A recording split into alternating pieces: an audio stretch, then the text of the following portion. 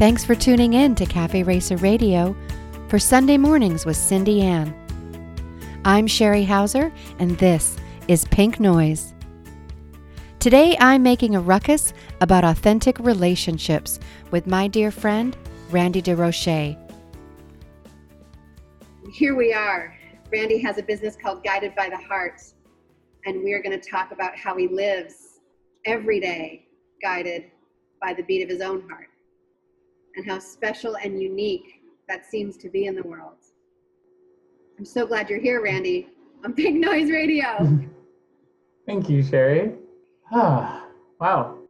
Yeah, I can already feel my heart expanding just hearing you welcome me in that way and acknowledging that, how rare it is to really live by the beat of my own heart, the most important organ in our body.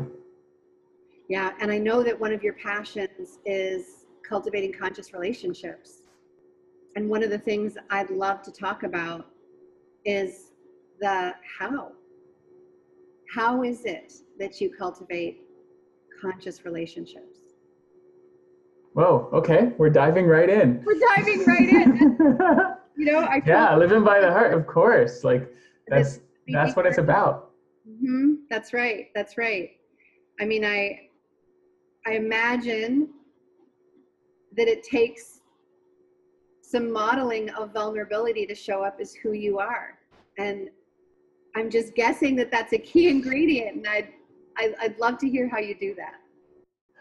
Modeling vulnerability as a key ingredient of cultivating conscious relationship. Absolutely. Really, just as you already said, it's about living from the heart, and the how is about first learning to listen and listen to what's on my heart and what's in my heart and what's flowing through me, which has been a long process. This is not a quick thing that happened at the snap of fingers. This is a path of awareness and commitment to myself, to showing up to myself in order to show up more vulnerably and more authentically with others, in particular, those that I love, those around me, that I'm in close relationship with. And stepping in first, again, listening, knowing what's here, and then having the courage to reveal it and share it, which can be really scary because we've all been hurt, and some of us more than others. Certainly have a history of plenty of pain, and with that came a lot of numbing along the way. And in my previous relationship, I was in a 9-year toxic marriage that was very unhealthy and abusive even. And also working in the corporate world during those years. So I numbed a lot and didn't allow myself to feel. And when I left that marriage and that career about 5.5 years ago, the first year was really about play and allowing myself space to just really playing it out there and unnumb, to just feel more, to experience more of life. And with that, I started to experience more joy for life again. And then that allowed me to lean into unpacking the pain that I had shoved deep down inside. And there's a pendulum here. There's a thing that happens. As I was able to experience more joy, I was able to grow more capacity to be with discomfort and pain. And as I grew my capacity to be with discomfort and pain, I could experience more joy. And so this is the full range of the human experience. I'm getting chills all throughout my body right now as I share this. I'm wondering how you knew that play could be an antidote for what you were holding. It sounded like I heard you say that you were working in the corporate world and you described your past relationship as being toxic. And so hearing that, I'm imagining there was a some suppression that might have happened of your authentic self to survive. And so I know that when I'm in a challenging situation, I might tend to armor up and kind of protect my tender heart. And so I won't reveal all of me. And so what I'm really impressed by is not only the shift, the pivot that you made, but the intentional play that you invited into your life to rediscover more of who you are. Where did those signals come from that led you down the path of play? What breadcrumbs did you follow? You're absolutely right about the suppression, about the process that was happening before that. And it wasn't like intentional, oh, I know this is exactly what my whole system and my whole being needs in this moment is I need to go and play and do all this stuff, and I had this master plan. No, it was years of suppression and numbing and pain, and it just breaking down and armoring up my tender heart, as you pointed to.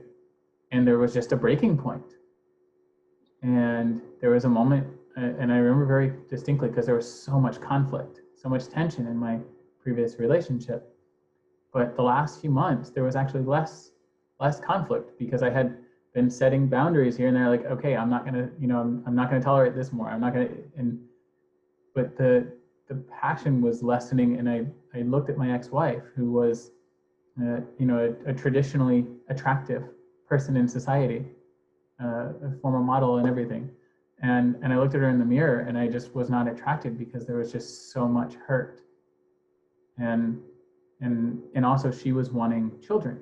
And I just knew that was not right. I did not want to have that bond with her for the rest of my life. And so that's where I finally decided to leave. It wasn't in a big blow up that we had many of, and where I had left and come back. So it wasn't like I had this super clear insight and had it all figured out. It was, I left at 11 o'clock at night and went and slept in my office on an air mattress underneath my desk in downtown Seattle, and did that for the first month as I was contacting people to stay with them. And so it was an unraveling process because I was wound so tight and I was so armored. And so starting to reach out to these people and receiving the generosity of people opening their home to me, to stay even sometimes on a couch or on a floor with a sleeping bag, but just receiving that generosity of them opening their home to me. As I was going through this process, and I shared my story about what I was going through, and I didn't want to just go and get a new apartment somewhere and just kind of just shift and just plug right into the next thing and keep the machine going. There was something inside of me that knew that was not the right step. I didn't know what it was, though. I allowed myself to be in that confusion and in that discovery. And I think that is really what is key, is allowing myself to be in the not knowing. And it was my inner child really that just needed the play. There was just this longing for play in my life. So yeah, it wasn't a conscious, insight like this is exactly what I need. Here's the recipe. It has been a continual unfolding over the past several years. Whew, indeed. Yeah, I'm sure anyone that's listening that knows me, would imagine that I could relate to part of your story. The sitting in the not knowing. When I heard you say that, I felt my body vibrate. I felt my cells, my muscles, my tissue, my skin remember sitting in my friend's rented basement suite with the few possessions that I left my marriage with. And months later, resigned from my career and sat in the discomfort of not knowing what's next. I knew that I couldn't continue on the same path I'd been on and love myself. And love yourself. Yeah. And I think the last 4 years for me has been a process of remembering remembering how to love myself and rewriting some of the stories, the labeling that I received from my ex-spouse. I was told that I wasn't a nurturer. That was the label I received. And I took it and I owned it. I'm not a nurturer. And what I've come to know, as I've come to know myself deeper, I see that in fact, I am very much a nurturer. And I don't want to pass any judgment onto why it happened like that and why he had that thought. Because what I'm loving so much about the practice of AR is not labeling an experience as right or wrong, but treating it as information. And in fact, that says more about him than it says about me. What do you think of that, Randy? The ideology that what someone else does or says is more revealing of how they see themselves in the world than it is about how they see others in the world. Does any of that resonate for you in the development of the relationships that you've had? Absolutely. And I think of the wisdom of Anais Nin. We don't see things as they are, we see things as we are. And speaks, succinctly captures exactly what you just spoke to. In my work with my own relationships, in unpacking my long-term relationship, and then also in the beautiful relationships that I've been in since then, and really diving deep into understanding myself and humans in relationship, as this is also the work that I do in the world. I see, we're mirrors for each other. We can't really see ourselves. So being in a relationship helps us to see ourselves, so we recognize. And so the things that we, criticize or attack or get down on someone else for are the things that we don't accept in ourselves. And the things that we look up to and admire about others are often things that we have in ourselves, gifts that we don't fully accept or own.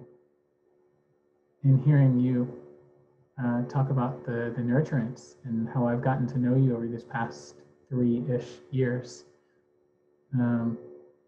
you're one of the most big-hearted, sweet, inclusive, and welcoming, nurturing souls that I know. Your ability to nurture and welcome and bring in and help others to feel welcome is so apparent. For me, it's blinding almost, in a wonderful way. Whew. Just trying to take that in, Randy. It's a new message for me to hear. It's a new message for me to believe. And I am believing. I am believing that can be true about me. And it's almost like developing a new muscle. If you were training as an athlete in some activity and you have to, walk before you run and run before you marathon and etc. It feels like that. First it had to, the lie had to be cracked open and proven to be false. And then you need reminders. I think, for it to be seen and revealed and felt and known. And now you get to rewrite a story. And isn't that beautiful? I'm pulling on the thread of rewriting stories, and I'm thinking about how my father in his mid-70s has rewritten a description of who he is in the world by having meditated for some nearly 250 days in a row now. And that was something, I never would have believed a story that my father has a relationship with meditation. It doesn't fit any past description I've ever known of my dad. But in the last 250 days, he's meditated. And so I now get to expand my vision of who he is and what's possible. And isn't that beautiful? Yes, that is something to celebrate. That is amazing. I was just thinking as you were sharing that, I would love to have a conversation with him and hear what that has brought into his life at that age, to have such a radical shift in practice, and just so much life experience that can come through in a clearer way, my experience of what meditation brings. This Oh Great Guru, I know that you and I have played this AR game called the Guru Game, and it's a practice of learning how to sit in both your dignity with being a knower of things that only you can know the way that you do, and also sitting in your humility as a student, open and willing to the new ideas of others. And it's one of my favorite lessons from the Art of Being Human coursework that we've both done with Art International. And yes, the dignity and the humility, always the student, always the teacher, and that dance in between them. And I still find that, even at the ripe young age of 50, I am still the teacher and the student on a daily basis. And again, exactly. I claim, isn't that a wonderful thing? Yes, absolutely. That continual thirst for learning and unlearning, which is at least as important as the learning. Right. Yes. So I want to go back to this cultivating conscious relationships. And hopefully we haven't strayed too far off of that thread as we discuss things that we've learned in our journey that points us to our true north. As we're guided by the heart to see more, to feel more, to be in greater, deeper connection with ourself and other.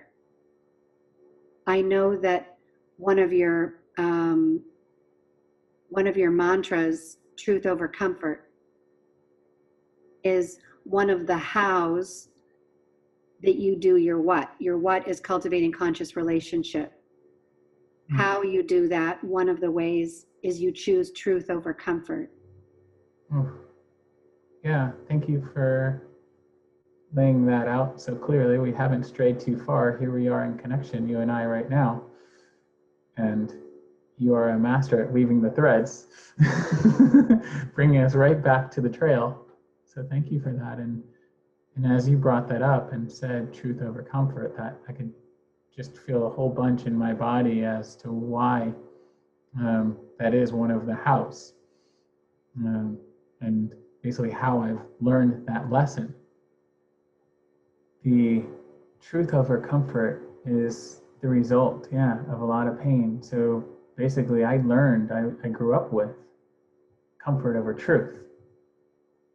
That's what was modeled in my home. Keep things, like status quo. Don't rock the boat. Don't make anyone uncomfortable. Don't make waves. So don't talk about stuff that's too deep or too personal. Don't ask questions that are too personal. That's what was modeled for me. It was very much on the surface. As long as we're polite and smiling, everything looks good. It's all good. And with my ex-wife, going into my first marriage, I kept some things hidden to not make waves. And so my dishonesty broke trust and was a core ingredient of our foundation, of our relationship being not solid as it could or should have been. I won't say it could or should have, it could have been, had I known what I know now. This has been part of my path. This has learned it. And so those experiences of me hiding some things from my ex-wife, which for her, honesty is one of her core values from the beginning. She was brought up by two judges. So here we are, brought into each other's path for this. And of course, so when she discovered these things that I was not honest about, that was the biggest betrayal there could be for her. And for me, she was overreacting because my mom was, oh, don't be too truthful, right? Because she just operated under this assumption that people aren't ready to hear it or don't rock the boat. And so here we are coming with two completely different contexts. So tying in the AR principles, this is recognizing where these clashes are, where this conflict is that we're both operating under very different contexts. In addition, we're from different cultures. And so having the awareness now, I'm able to see that. I didn't have these tools. I didn't have this framework when I entered into this relationship.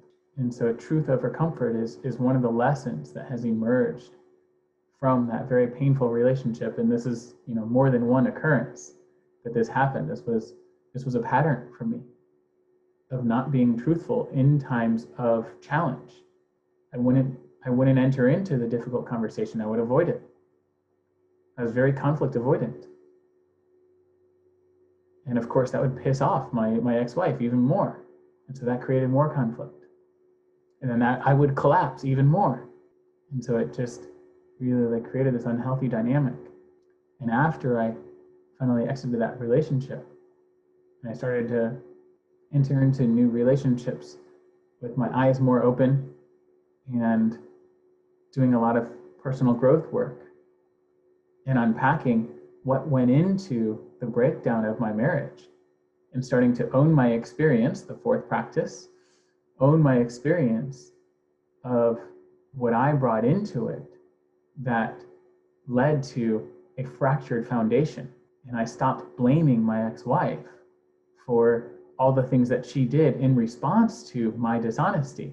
That allowed me to learn and grow from those experiences and take them into my new relationships and say, okay, this is really important to me to be, the truth over comfort.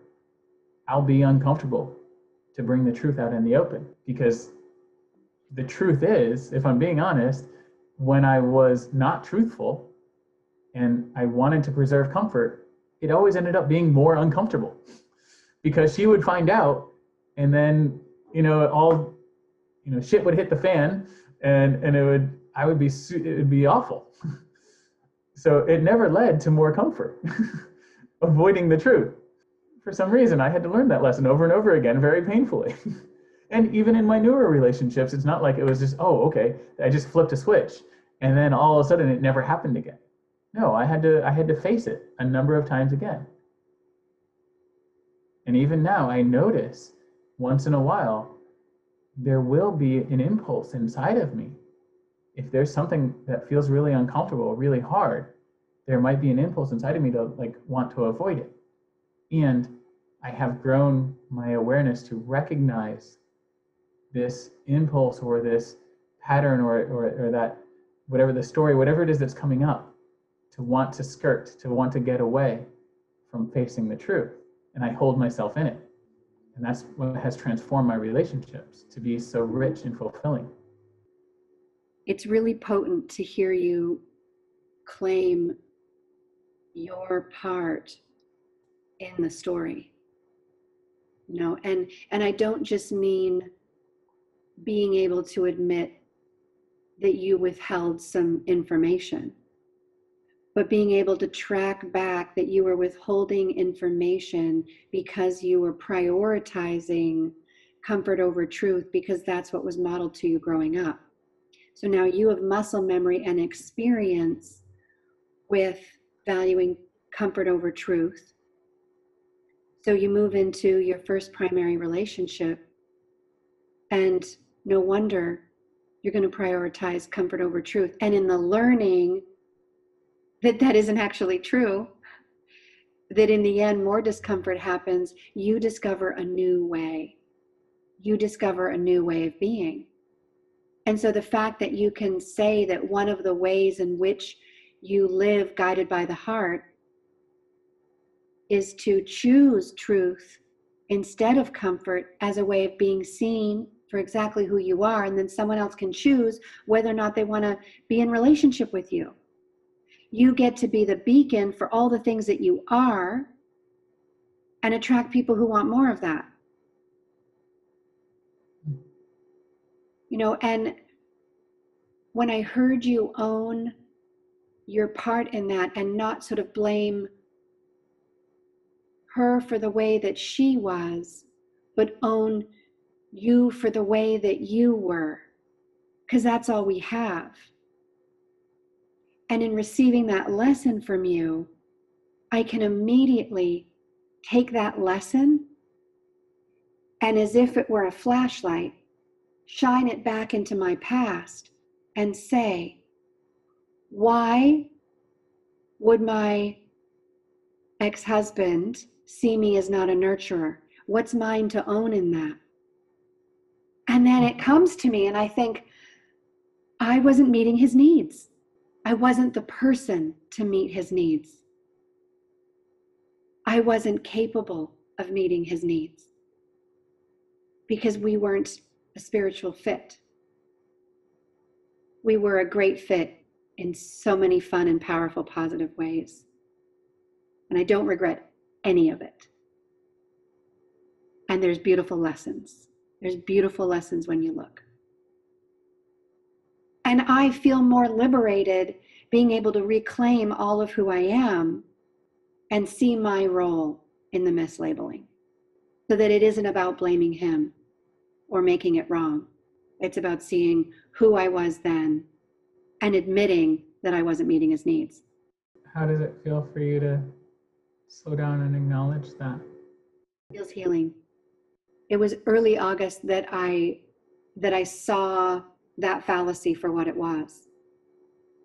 So it's only been 2 months of integrating and claiming that back, claiming the positive side of that back as a part of me. So it's still fresh. It's still fresh.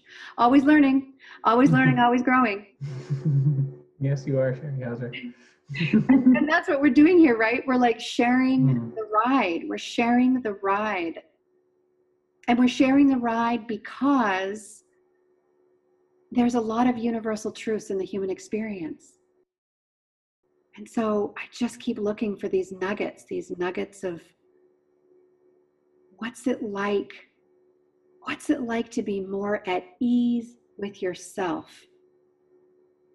Like if we could choose that, if we could choose ease every single day, if we could wake up and say, my only job is to be good to myself. What do you mean if we could choose that? Thanks for calling me out. Right. Right. I don't understand.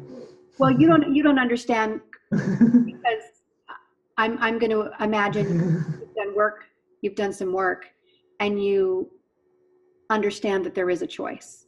You know, we set the context for the game of life we're playing. Right? Yeah. So if we want to play ease, let's play ease. If we want to play adventure and excitement, let's play adventure and excitement. And if we want to play pain and suffering, we know how to do that too. Yeah. Yeah. So what do you choose? So play, you've mentioned that a few times. I know that you prioritize an adventurous life. And I see you as someone who, I think the saying is something about sucking the marrow out of the bone. And I relate, to that concept. I've called myself a hedonist at times.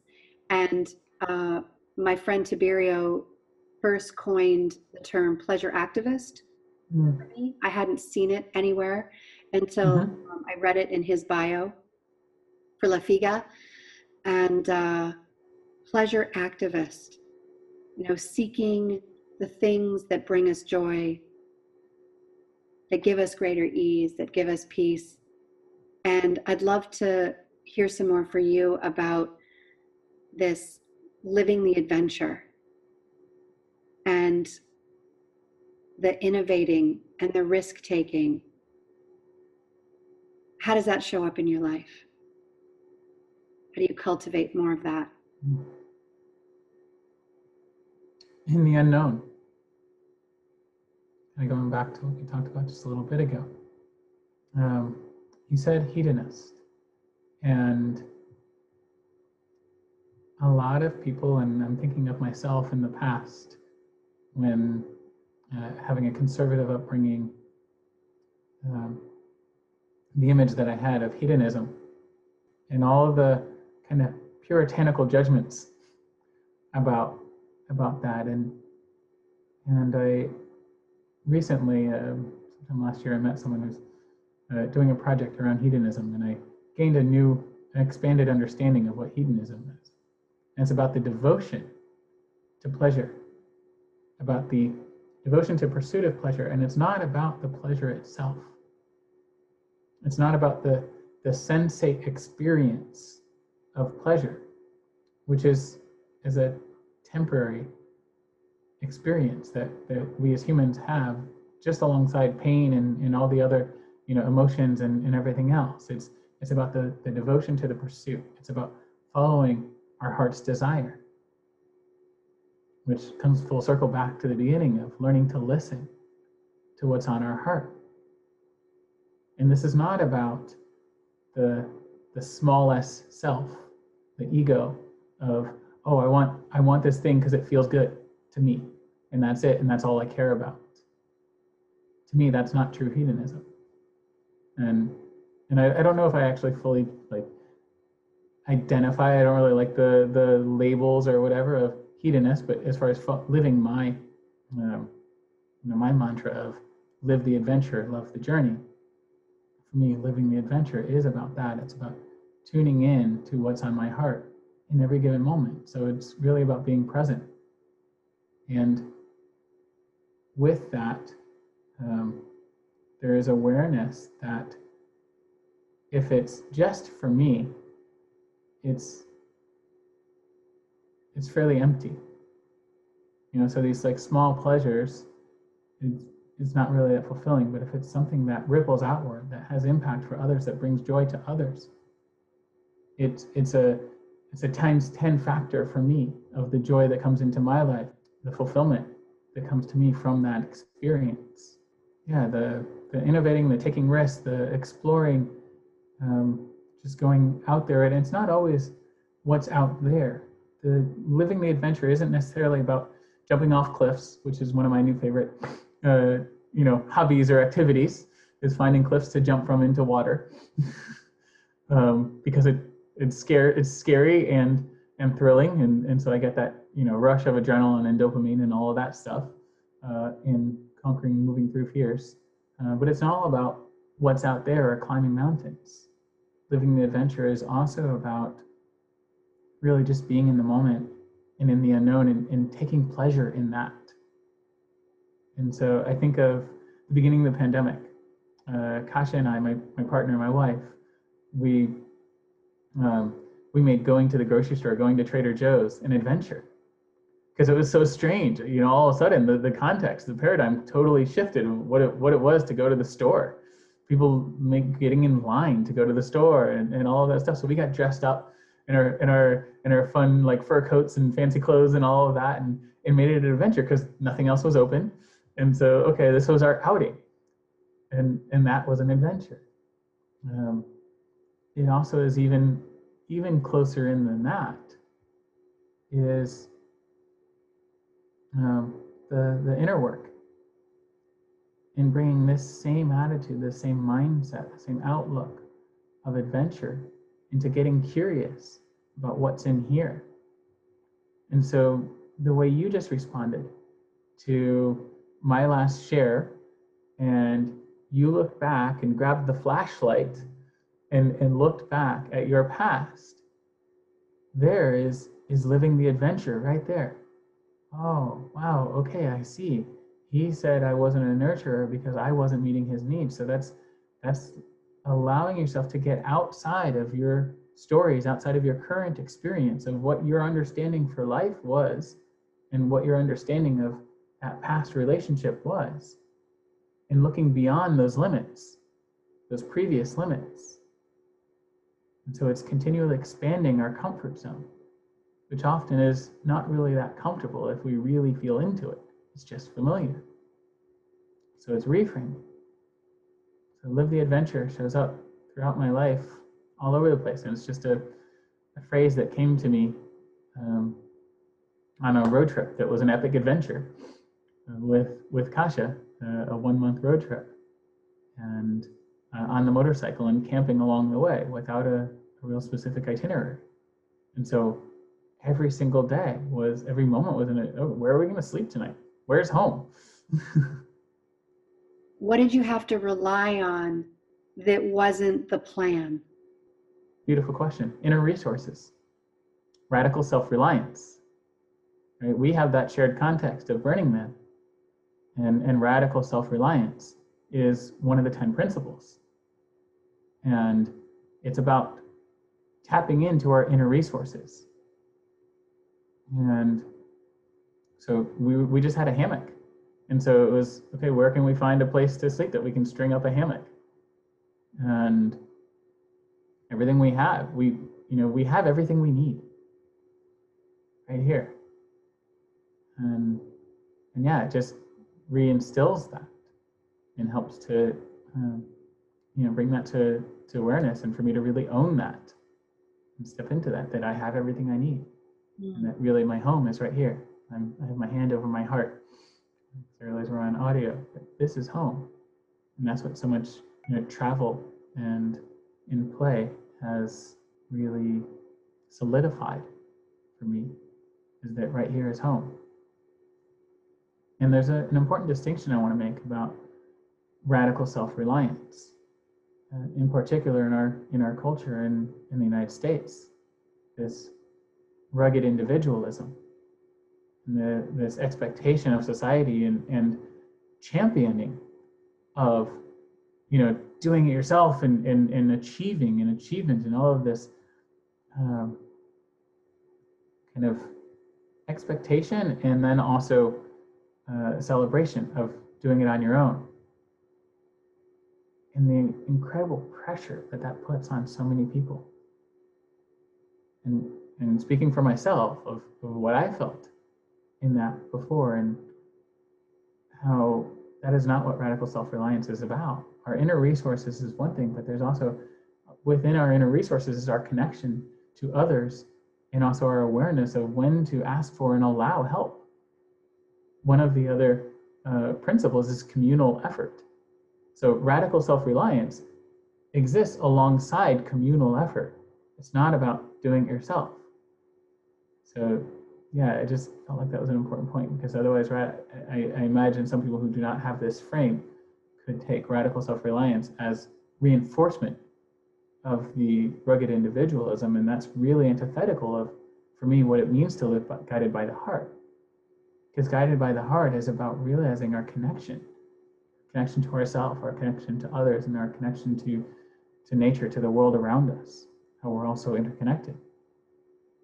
Which, interestingly enough, I watched The Lion King last night, because Kasha was wanting just like coziness and chill, and like just really wanted, we almost never watch TV or movies, but that was a line that like stood out for me in the beginning of the movie. And this is the remake, the 2019 version, where Mufasa is walking with Simba, kind of showing him the kingdom.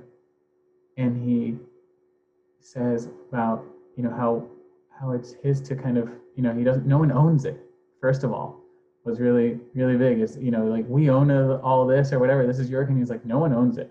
This is, as king, it's mine to protect. And as he's walking through and he shares about the antelope, and Simba's like, don't we eat the antelope? He's like, yes. And we eat the antelope. And then when we die, we become part of the grass, and the antelope eats the grass.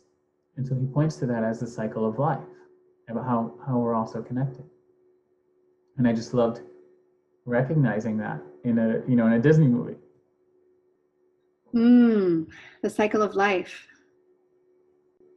I love how when you're in the flow, the thing I want to talk about next, the thing where I was putting my attention you named it. And it was when you talked about going from individualism into communal effort, and how radical self-reliance is part of the balance, as I sort of hold two hands open in front of me like a scale, radical self-reliance in one hand and communal effort in the other. And I know that building community is one of the 4 core what's of your Guided by the Heart practice. And I know from past conversations, you and I both prioritize our various communities, our participation in them, our leadership of them, our active engagement in nurturing them so they thrive. And that's friendship circles, that's community groups like Authentic Seattle. It's different creative endeavors that we have and pursue. It's our professional practice.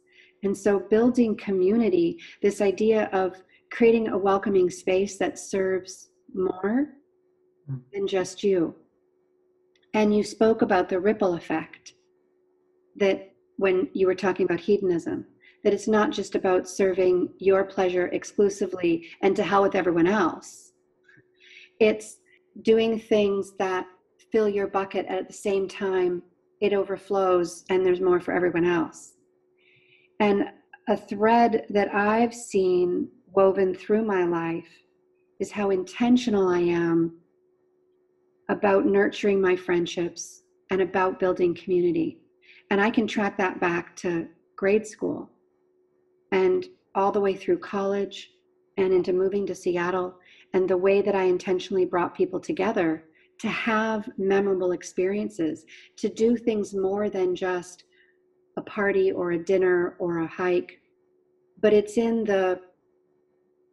I tease and I call it holding people hostage. When you do overnight trips, and it's in the sweet moments in between, the preparing a breakfast or the writing of the journal or the sitting in meditation, the laughing, the painting your toenails, playing Scrabble, whatever the activities might be that kind of fall in and around any kind of camp out. It's in those sweet moments that I find the most precious memories, the things that really develop a connection to the next level. I love it. I'm right with you around all of this, and I love pointing out how some of the sweet moments in between. So when we have intentional gatherings, which we both host and participate in a lot of, and how a lot of those unprogrammed moments is where a lot of the richness is, and how showing up authentically and in being there for others. And it could be simply a thoughtful share, or noticing something about someone something that they did, and whether you're close with this person or not, but simply bringing attention, expressing gratitude, expressing appreciation, the way that brings us close together. I really, really, really love the way, how intentional you are about building community and sustaining relationships. And I admire that in you as a superpower.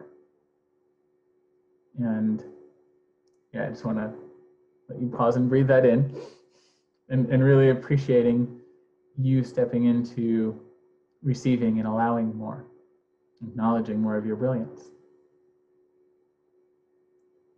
And as I receive that, it wakes me up to the work that I'm here to do, which is to help others see their own gifts. The more I receive, the more I have to give. The more I can see in myself, the more I can see in others. The wider my expansive view is of people's capabilities, the more I can sit in awe. I mentioned the guru game for a moment back when, about the dignity and the humility piece.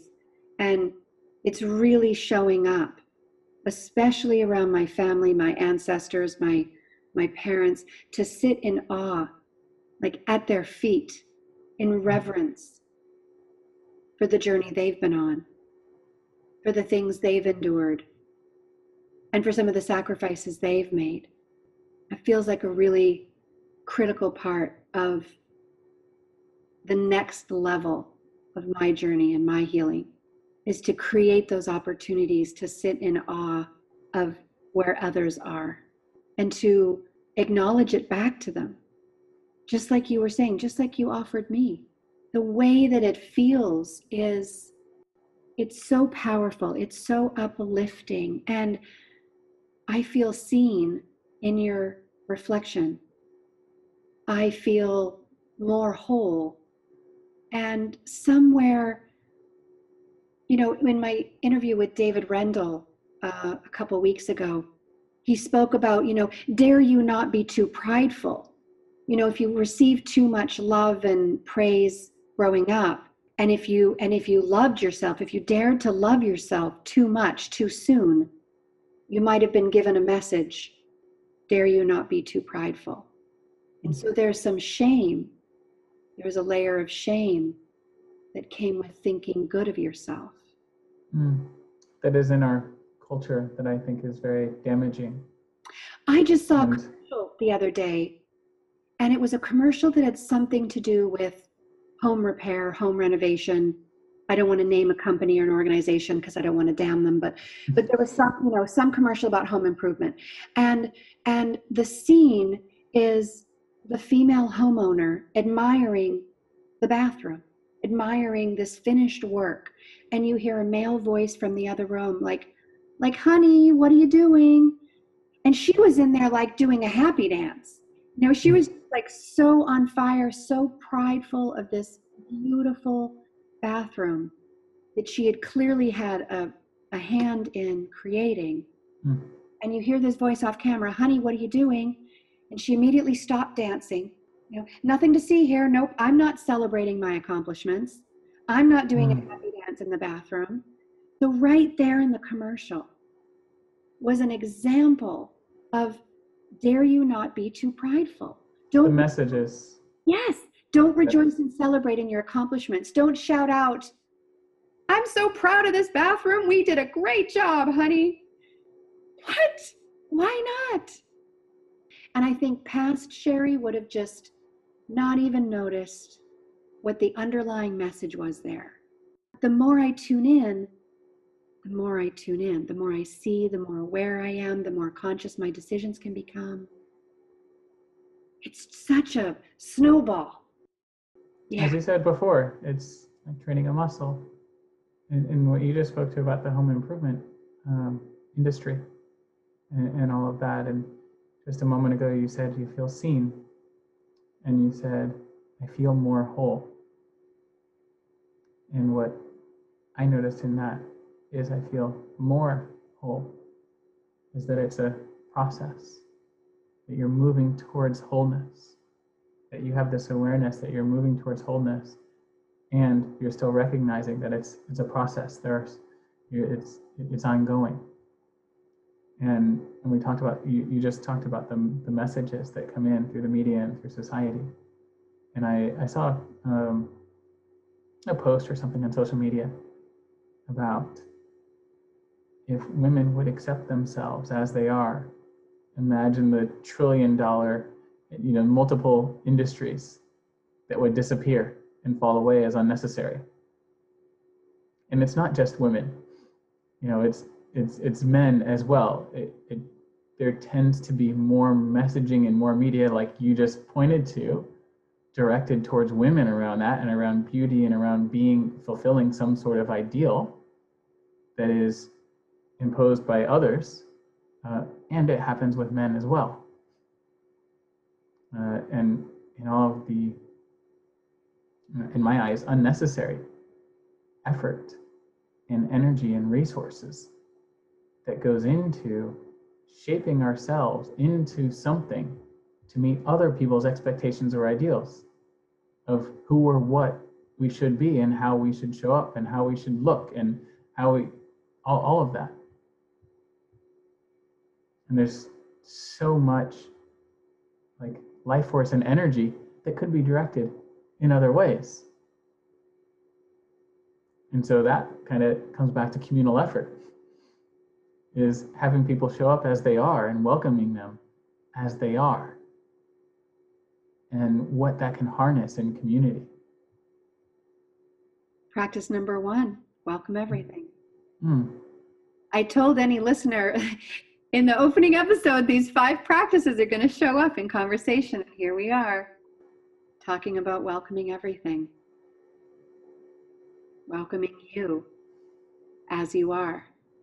Welcoming me as I am in all the perfectly imperfect ways that we're ourselves.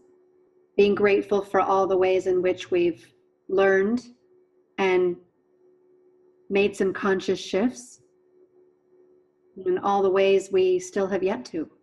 It's a beautiful journey to be on with you, my friend Randy. Thank you, Sherry. Yes, it is. I enjoy this ride with you, this journey. Yeah. I'm grateful to be both practicing our leadership and practicing our stewardship of living authentically, of choosing conscious relationships where we can fully express ourselves. One of the things I remain so grateful for is that I found someone who wants to love me exactly as I am and reminds me of that daily. And I feel I can stretch into any version of myself that best suits who I want to be. And that he'll still be by my side loving that person. Yes. Yes. Yes, that is something to celebrate and acknowledge. And I love hearing you acknowledge that. And it's right before you spoke it, I was thinking about that, actually, of you and Kevin, and how that in your relationship, and how much joy it brings me to see how you called that into your life. Because we met shortly after your separation, and our, one of the common threads, what brought us together, actually, I'll reveal right here on the show, of me overhearing. We were in a conference type of setting, and I overheard Sherry mentioning to a friend that you knew there about your recent divorce or separation at that time. And it was just the way you shared yourself so authentically and vulnerably in that moment, in this kind of after the talk thing in this group setting with this person. And I approached you and just said, hello, and kind of acknowledged the parallel in our story. And there was something that drew me to make contact with you. And I'm so glad that I followed that impulse in me. And as we've shared so much about relationships over the years, and just seeing your relationship with Kevin blossom, and seeing you step into more wholeness and being met and being received in this way is so beautiful and so heartwarming. Thank you. It's my wish for everyone to experience the completeness, there's safety that comes with a solid foundation of trust that I'd never experienced before, that allows me to feel so free. And that takes that, that's an intentional cultivation. And it's a sharing of values, of how you enter in. And we learn what those are from other experiences in our life teach us. Like your past relationships taught you how you wanted to be and didn't want to be going forward. I think that's part of the human experience is if we can pause long enough to see what we need to see, to expand on the possibilities and make it even greater, even richer, even more easeful, more peaceful, more joyful. And that is how we know we're on the right path. Because there's flow. You're not fighting upstream. You've let go of the riverbank and you're, floating on your back, right? Looking up at the sky and the trees, and you're just letting the river take you on this beautiful ride. And you feel buoyant and and safe. It's fascinating that you developed that analogy so much right there of flowing down the river of life, because that actually came up in my last coaching call. And what he had said on the previous call is that he wanted to be the rock, to be grounded, because he had felt like he was just kind of getting taken downstream. And what came to him upon reflection after our session, like in between sessions, in the week in between, is that after he had like experienced a shift, is that he felt more like the raft, like he was on the raft. And so that gave him this groundedness in flow. And he was able to flow with the current of life and have this bumper of safety that you just, talked about, this buoyancy and this bumper of safety around and feeling of groundedness while being in flow. And it came, and like you said, like letting go of the riverbank, not grasping to that and trying to stay static. Oh, no, I got it right here. Okay. Because life doesn't stay static. It keeps moving. There's no pause button in the game of life. So having that raft and feeling that groundedness within flow is just such an incredible feeling. And I just felt so much aliveness in my body as you shared that. That very much that wraps up Live the Adventure, Love the Journey. Is really about being in flow and being able to you said joyful, easeful. I don't remember the other one, but as we're on that raft going with the flow, we can appreciate the beauty that surrounds us, the magic that we're in. And that's for me the loving the journey part. And really welcoming what's next. What's next? What's next? Not needing there to be anything about what is next. There's no attachment to, like the following the curves of the river and the banks and just going with it it's really like just enjoying that ride and being delighted with whatever comes.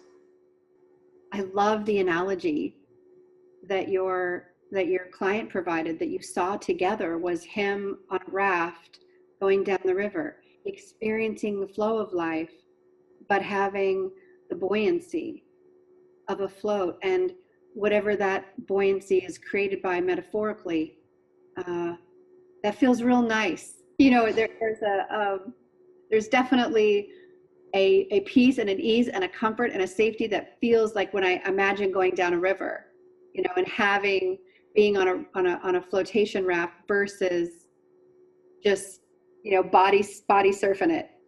Yeah, and the beauty of this is it comes back to the inner resources, because as you said, the raft is metaphorical, but it's within here. So it's about cultivating that capacity and recognizing, having the awareness that this is actually within me. I have this capacity. I have these bumpers. I'm the one that provides myself the safety as I flow down the river of life. Hallelujah to that. Mm-hmm. Yeah. Well, I know we're going to talk more offline. Is there anything else that I haven't asked you about that you'd really like to share? There's so much. I guess honor self and other, which is one of my first, in my compass that guides my practice. And I guess just about all of this that we've talked about today really can be summed up into that it culminates into that, of the deeper listening to the heart is the part about honoring self and then honoring other. And then that's a continual practice of attuning to the other. And so that leads into the cultivating conscious relationships. And I guess just the allowing yourself grace and remembering that it's a practice to aspire to do this more and more and to learn from every choice, that there are no failures. I hope you were taking notes. There was a lot of good data there. You can learn more about Randy's practice by visiting guidedbytheheart.com. Next week, I get the pleasure of talking with Lena Meyer, a transformational life coach who runs a practice called Gratitude 6, and she's got beautiful wisdom to share. I encourage you to join us. Until next time, I'll keep making a ruckus from my temporary office in Copenhagen.